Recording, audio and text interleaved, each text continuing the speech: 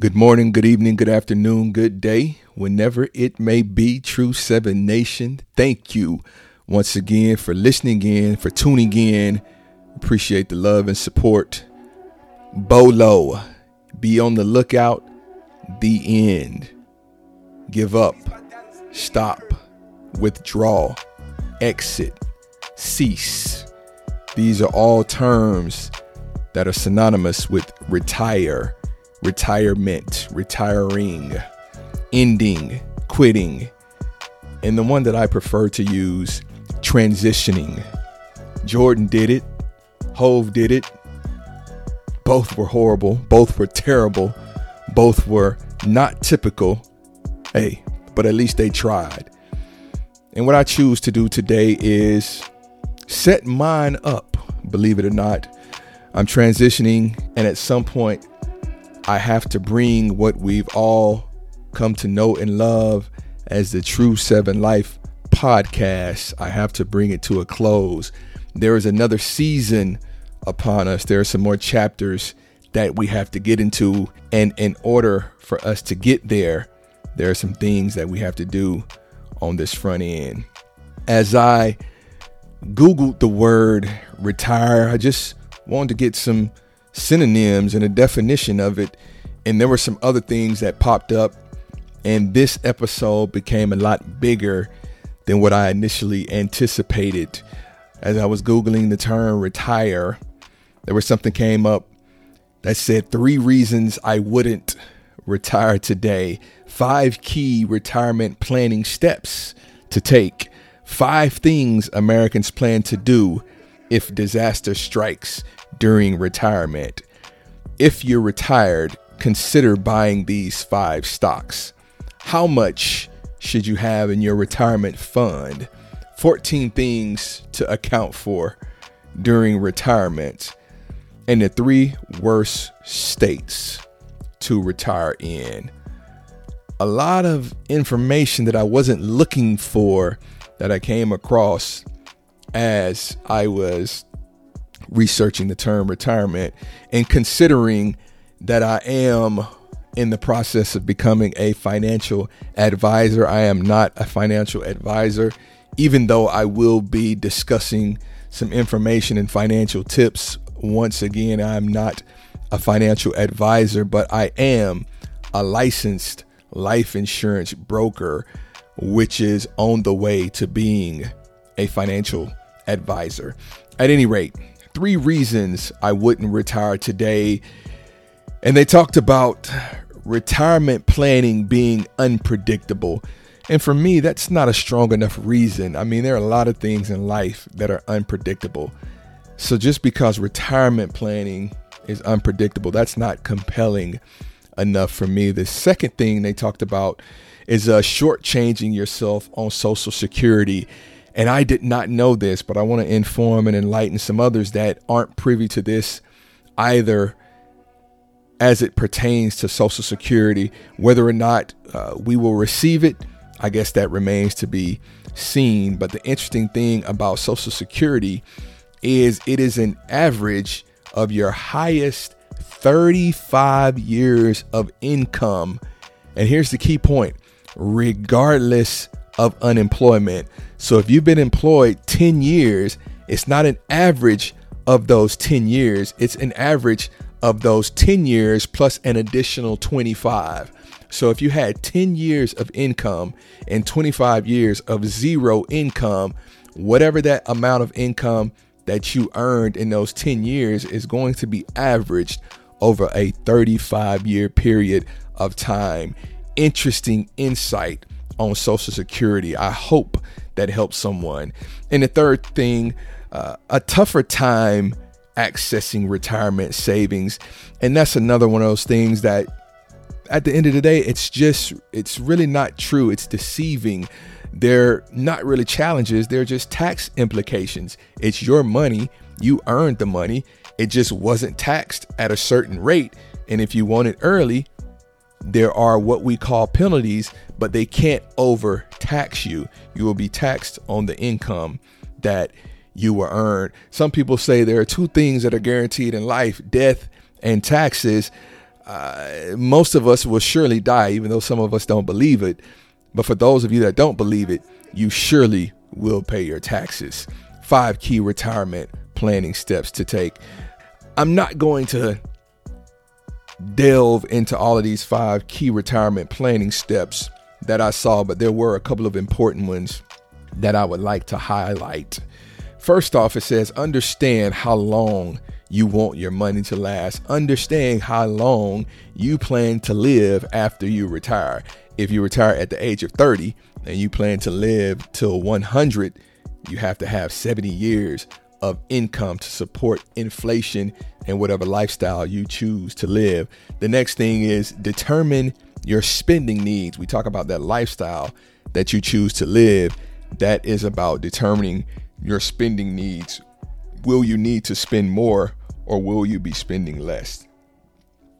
Last but not least, and in my opinion, most importantly, understand the tax implications of when you take your money out, how much money you take out, what rates is going to be taxed at based on how much you take, etc., etc. Please understand tax implications post retirement. There were a couple of other topics, as I said in the article, but I don't want to overcomplicate it. Some of it was just language that was not something that we need to delve in today, or delve in, or whatever the term is. 5 things Americans plan to do if disaster strikes during retirement.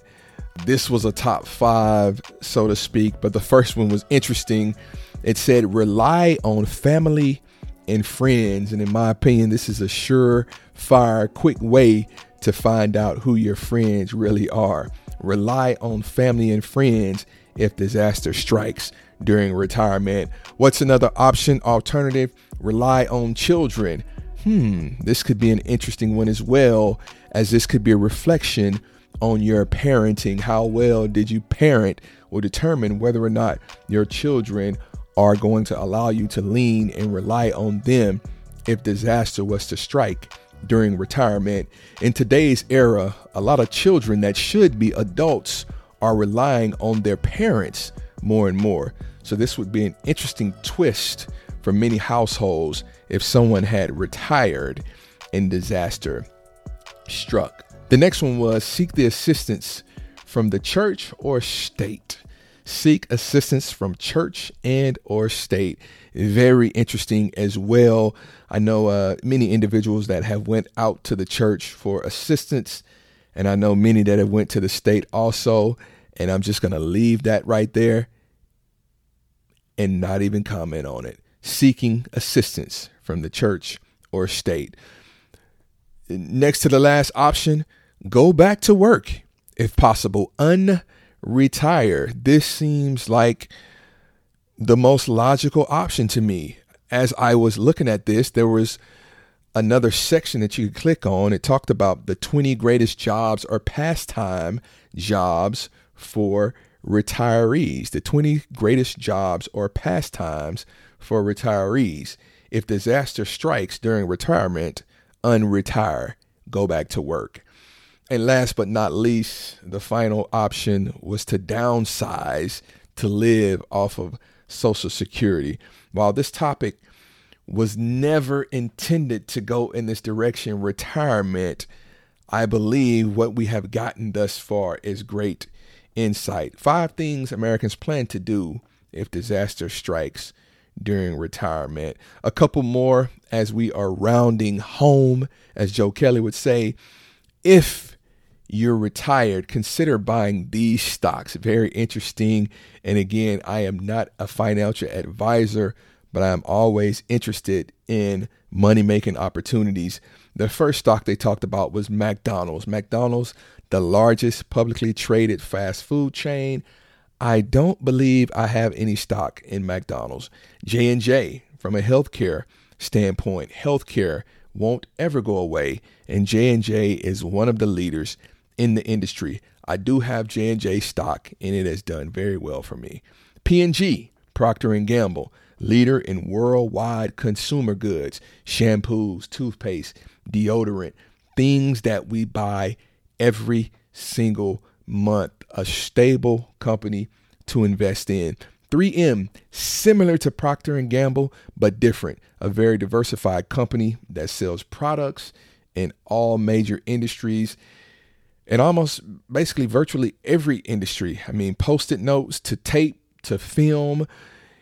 So when Post-it notes were kind of on the decline during the pandemic, mask, which 3M also makes and participates in, that business was up. So a very diversified portfolio, 3M.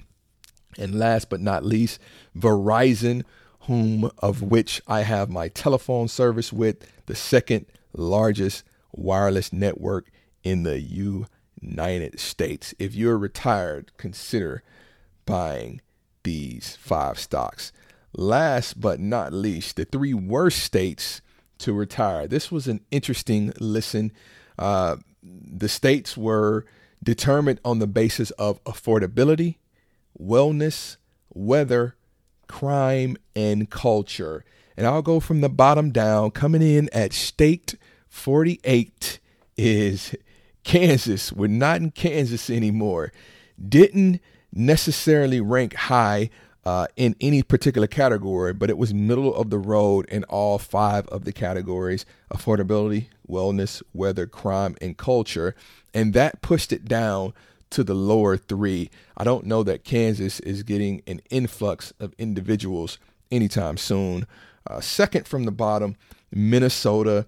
And a lot of this had to do with weather and culture. And again, culture has a lot to do from this examination with number of and percentage of retirees. So total number of retirees and percentage of retirees, the number of restaurants per capita, and the number of arts and entertainment establishments per capita is part of the metrics that go into culture. So weather and culture were 2 of the things that pushed Minnesota down to number 49. And last but not least, the bottom of the barrel, Maryland. Interesting. Maryland is the worst state to retire in. And it was mainly based on unaffordability, the cost of living, and the tax burden in the state of Maryland. They were number 1 in unaffordability or affordability, whatever you would like to call it. 3, 2, 1 from the bottom, from the rooter to the tutor. Kansas at 48, Minnesota at 49, and Maryland at 50. Now, these are just a few factors to consider when retiring: affordability, wellness, weather, crime, culture. There are other factors included. Obviously, family, healthcare providers, your friends, grandkids, et cetera, et cetera. So I personally wouldn't make decisions based solely on this data, but it is good anecdotal evidence, and it is something to consider when making that decision. This just in, if we're going to talk about the worst states, how can we talk about those without talking about the best states to retire in? And this was interesting for me to see also, and we'll jump right in with the third from the bottom, the best state to retire in. And this state came in number 1 in affordability. Interestingly enough, I have lived in this state. I went to college in this state, and it is the great state of Tennessee. And let me put some respect on my university, Vanderbilt University. Don't get it twisted. It is in the state of Tennessee, but we are anchoring down Vanderbilt University, number 1 in affordability, the state of Tennessee. And then the last 2 states. Most of you guys know where I reside, and the information said this was basically a draw. But coming in at number 2 is the great state of Florida. And the metrics said Florida would have ranked number 1 had it not been for the hurricanes and the tornadoes. So weather ranks it high, but the hurricanes and the tornadoes pushes this ranking down. Florida also scored well on culture, 21% of the state is over 65. There's a lot of arts and entertainment in the state of Florida. The weather was great. The culture is great. And basically, again, the article said it was a draw. And had it not been for hurricanes and tornadoes, the great state of Georgia would have been number 2 and not number 1. But I can't knock them. We got to show Georgia some love. They had a better cost of living than the state of Florida. They have a light tax burden. They have nice weather being in the South. And there's even a little bit of coastline that serves the state of Georgia. So again, I hope this retirement conversation has served somebody well. This isn't exactly what I intended to talk about when I turned the mic on, but as I came across this pertinent and important knowledge, I felt it necessary that I had to share. Again, I hope this serves someone.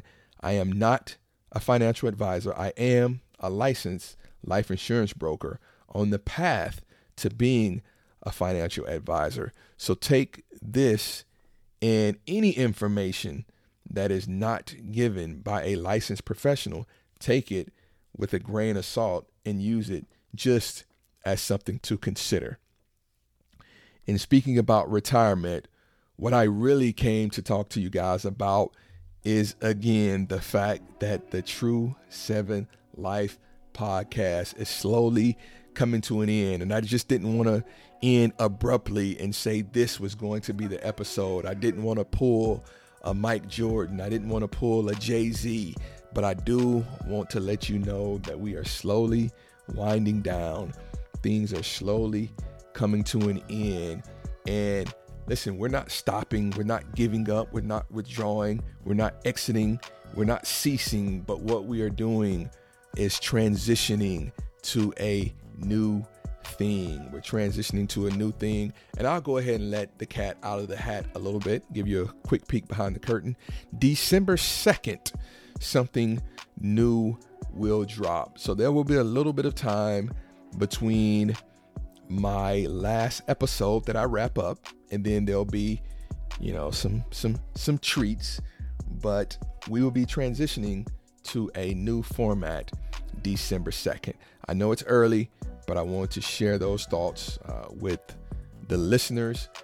Once again, as we all know, the True 7 Life podcast is brought to you by True 7 CBD, www.true7cbd.com, relief 7 days a week, and Hello Smooth Med Spa, www.hellosmooth.com, where they do the best lips in Florida. Thank you for listening in. We'll see you in 2 weeks.